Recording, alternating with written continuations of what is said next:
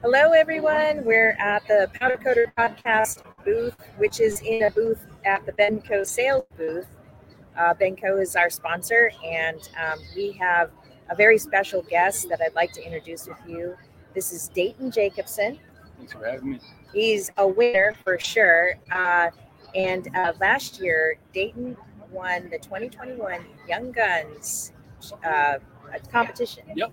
And in this year, he got into the top 40 of the Battle of the Builders with his car, which is going to be, tell me your car. Yeah, I have a 1954 Oldsmobile convertible, 88. I've been building it for 15 years. The past year, I pretty much shut down my welding and powder coating business just so I could work on it full time. And like 10 hours a day for a full year. And I got it finished. Still a few little minor details to do, but it runs and drives perfect and got a lot of attention down in the North Hall. And, it was good to see me. It's a beautiful. So give me your Instagram. Yeah, Tell us your Instagram so we can all go look at it. It's Dayton Jacobson 55, DaytonJacobson55. Yes, and I just followed you, so please follow me back. Yep, will do. But I think I clicked on that one picture that's kind of at the top of your feed, and it's a picture of you at the age of 12, because you've owned this car since that age. Yeah, I maybe 13, but I think I was 13 when I got it, and I got some pictures of when I got it, and then I have also pictures of me standing on it in 2009, and then I retook the picture like 2 months ago, and it's really cool to see the difference on what 15 years can do. So right, exactly. And you're so young, but I mean, I want to get in your head a little bit. Like, what inspired you to do this project and to have it? Well, my dad and my grandpa always been building cars. So when I was young, I wanted a car, pretty much any car. And this one popped up, and my dad and my grandpa tried to talk me out of it because it's convertible. There was really nothing left of the car. But I'm like, no, I got to have that one. And they wanted me to just get like a Camaro or, something that's easy to put together because you can buy parts for it. You can, there's thousands of them. This one, there's no parts available. Everything had to be custom made. The frame is of a different car, I went pretty wild with it. But yeah, I was going to build it just semi cool, I guess. Right. And, so I can still drive it. And then, back when I was 13, I obviously didn't have much money. So since I won SEMA last year, I was able to get a few sponsors, and I was like, that kind of made me want to, try to finish this car for SEMA this year. And I kind of went overboard. The motor I had in it that was running and driving, I took it out because it wouldn't have done well at SEMA. Then I ended up building a full twin turbo LS engine, and then I rather than having just normal disc brakes on the car, I did 6-piston front and rear, and they're Bear Brakes, which is a sponsor of mine also. The interior is all out of a 2013 Cadillac CTS-V that I cut up, modified, and got it fit. Then it has 10-volt cowhides of interior, or leather on the interior, and some Alcantara. And there's a lot of hours. Blood, sweat, and tears. A lot of all of it. Yeah. Yeah. And it is such an accomplishment, and that you're back here again. You're continuing to compete. Are you going to come back next year? I'm going to take a few years off, focus on my business. Like I said, I shut down like 90% of it. I just, kept doing customers, repeat customers, and some of my good customers. And now I got to pay off all the debt so I can start stacking some money again. Right. And a lot of these people, they have investors or they have money to put into these cars and stuff, but you really literally bootstrapped this whole project. Yeah, I mean, even when I built my truck last year, I pretty much spent everything I had. That build was close to like $120,000 of parts, and then I worked on that 4 years. So I still worked powder coating and just made $1,000, spent $1,000, made $1,000. And this one, there's no way that I would be here with the car if I didn't just stop, all business pretty much. Yeah. So I got first time I'm in debt. Yeah. but you've got a lot of family support, though. Yeah, it seems like. yeah. That most of the people that build, even in the young ones, they're building it for a customer of theirs. So their customers, giving them all the money. All they have to do is do the work. I don't let them build. I wouldn't build a full car for a customer because I want to enjoy it. If I'm spending all this time, I don't care how much money you might make, but I want to enjoy the car and at least drive it for a few years, or I'll probably keep this one forever. Yeah, I mean, yes. Yeah, I've had a few offers, and it's close to just me wanting to get rid of it, but yeah, we'll see what happens. But I think the heart and the soul is in that car. Exactly, and the only reason I would get rid of it is to get a bigger shop for my powder coating company and bigger oven and all that stuff. What size oven do you have? So I built this oven in college, which is 6 foot tall, 4 foot by 3 foot. So I mean, I stay plenty busy. I can only do 2 wheels at a time. So I mean, I'm more about the custom cars, custom motorcycles, and fine tuning stuff. But yeah, once I get a big enough oven, I want to get one I could do a chassis, but still stick to the custom world. The industrial stuff doesn't excite me as much. Yeah. But we all know that seems to be where the money's at. It is. I mean, we do both. Okay. We do both automotive and industrial and architectural as well. And we built our own ovens. Okay. Yeah. We have electric ovens. Okay, that's what I have. Oh, cool. 4 burners only. Yeah. And I don't know too much about ovens, but a lot of people talk about the gas ones and propane or whatever. I like my electric, but it's small. So how big is your oven? We have 2. They're both electric, and the first one we built is 4 feet by 4 feet by 7 feet high. Okay, yep. So, I mean, we built it around doing motorcycle frames and parts and wheels and stuff. Usually, Ross will do 1 wheel at a time. Okay. But his turnover rate on the wheel is really quick. Yep. Because he's hot coating. Okay. Yep. So he does that to save time, and he gets a better quality cook. And a better quality outcome when he does the 1 at a time. Exactly. Right? Rather than just rack them all up and then shove them all in. Yeah, I only fit 2 side by side, and make sure they're the same height and stuff like that. But once I would love to have a rack that I can just roll into a big oven, because right now I'm hanging it on a.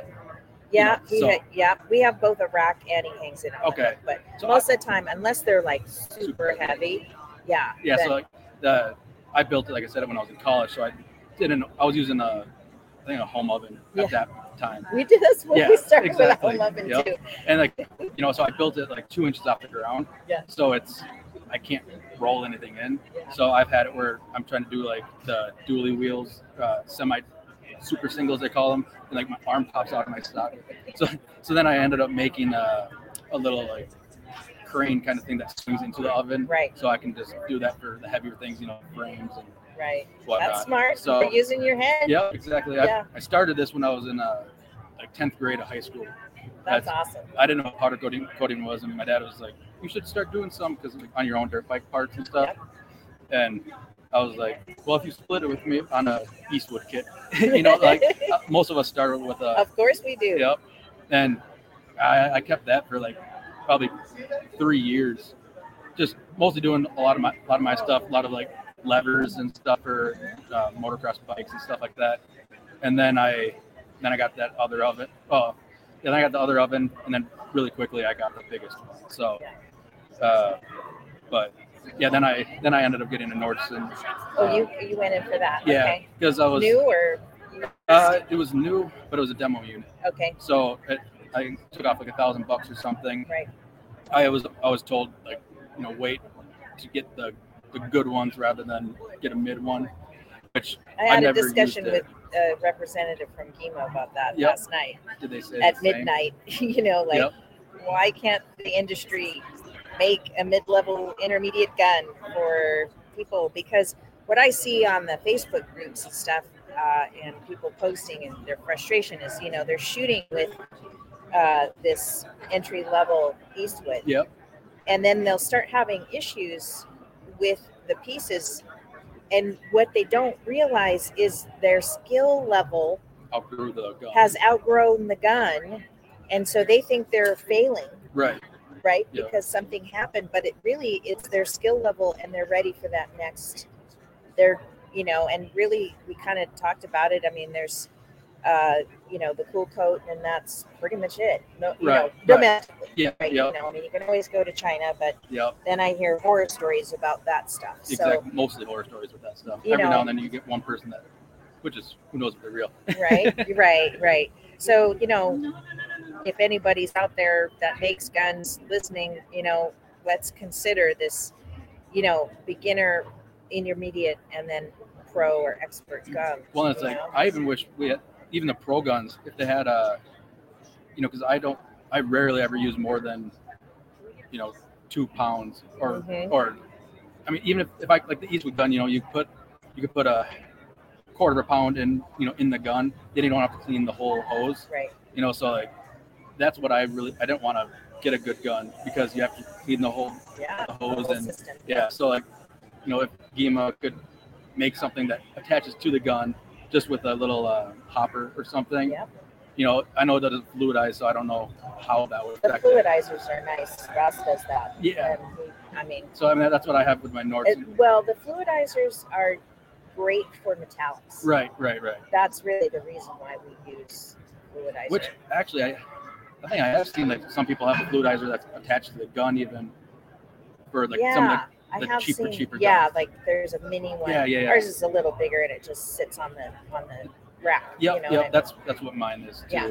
So, but yeah, it'd be nice if you don't have to clean out the hose all the time. That's pretty much anytime I get contaminants, I'm assuming it's in that.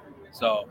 Could be water filtration too. I Yeah. don't know how we have like a gazillion filters. Right. Yeah, I got 2 filters and. You can always have another Yeah, one. exactly. 100%. I know I don't drain my air tank out nearly enough. Right. And if it's old, then you got, Yeah. potential for oil And and other contaminants. I'm in Minnesota also, so it's super cold there. And Yeah. Yeah, it's rough.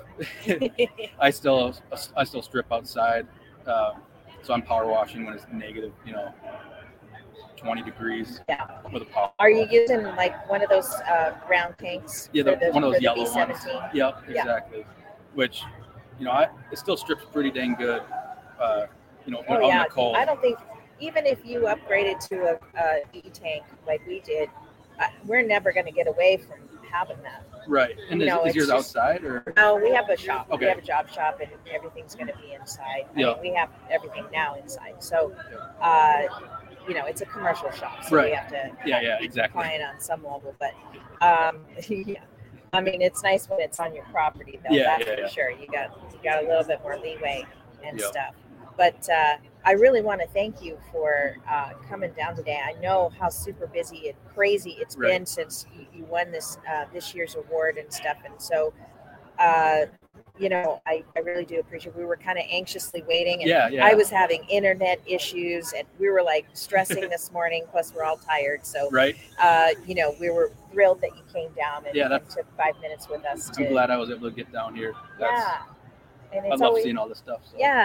it's always nice to meet a fellow powder Yeah. coder. You've got my card, Yep. and if you ever need anything, come call us or talk to Ross because Okay. we've built our large oven 3 or 4 times. Yep. And then when we moved, we took the walls of the old oven and used it for our sandblasting booth. Oh, nice. And then we decided just to build a brand new 20-foot oven, Okay. 10 Yeah. feet high and 5 feet wide for gates and railings because that's Perfect. what we do. But Yeah, and like I want to probably keep my oven for the normal stuff, and then like if I have 8 wheels that need to go gloss black, roll it into the big oven, Yeah. do it once. But I'll tell you, that first oven, that 4-foot by 7-foot one, Yep. we still have it. Right. We built it in 2004. Oh, wow. You know what I mean? Yeah. Like, Yep. and you're still using it That's awesome. today. Yeah, I built mine in 2013, 2014, and like still using it. Every now and then you get a wire that burns up or something, and that Change the pit out. Yep. You know. Yep, exactly. And it's really, I mean, like a lot of the jobs that we still do. I mean, it was literally the only oven we had for the longest time. Yep. And then now we've got the big oven too. But, you know, when we moved, we literally like picked it up and put it in the back of Ross's truck and towed it down to the new shop. Yep. It was kind of funny, you know. Yep. But we, you know, we could probably use a slightly bigger one for medium-sized jobs. Exactly. But, you know, we just love that thing. Yeah. So, you know, we've kind of grown attached to it, and it still works. So, like, why get rid of it, right? Exactly. You know? Just build another one, keep it. I mean, getting into the powder coating biz, as you know, is very expensive. Right. But there's amazing products like Benco that, you know, really kind of help that process, especially when you have to restore something, Yep. or you have to redo something or whatever. Yeah, exactly. That's having a fresh B17 is the best thing ever. Like I'll use B17 until you're sticking it into powder coat gunk, you know, like, which it, you know, takes so much longer. And then as soon as you get that fresh batch, you make so much more money. Right. Yeah. It's like, it's so worth the price for us. I mean, it's Yeah. been a game changer for sure. 100%. That's In fact, when we first got the B7, switched over and got B17, it was like, why did we wait so long? 100%. That's, yeah. I probably got chemical probably in 2014 from, I don't even know who, but, you know, Big Drum, and the B17 just destroys Yeah. anything, you know. Yeah. That's, I love it. Yeah. And we just bought a tank like this one next Yep. to you here. We haven't installed it yet, but I have a feeling we're going to repeat that same phrase and go, why did it take us so long to get a B17E strip tank? Right. You know what I mean? Yep. And go that direction Exactly. instead of, you know. Once I move, you know, everything inside, I think that has to be what I end up doing, you know. Yeah. And switching over to the EC. They're so pretty right now, but you know it's going to get all messy and stuff. And I'm like, I don't know if I want to make that pretty tank all dirty. I know. It'd be a shame. But you know, the more dirty it is, the more money we make. So 100%. you got to get over that. Yep, exactly. Anyways, thanks again for coming down and Thanks so much talking for to having me. us. And it's so good to meet you today. Yeah, thank you. Thanks All for right. having me. Aloha, everybody.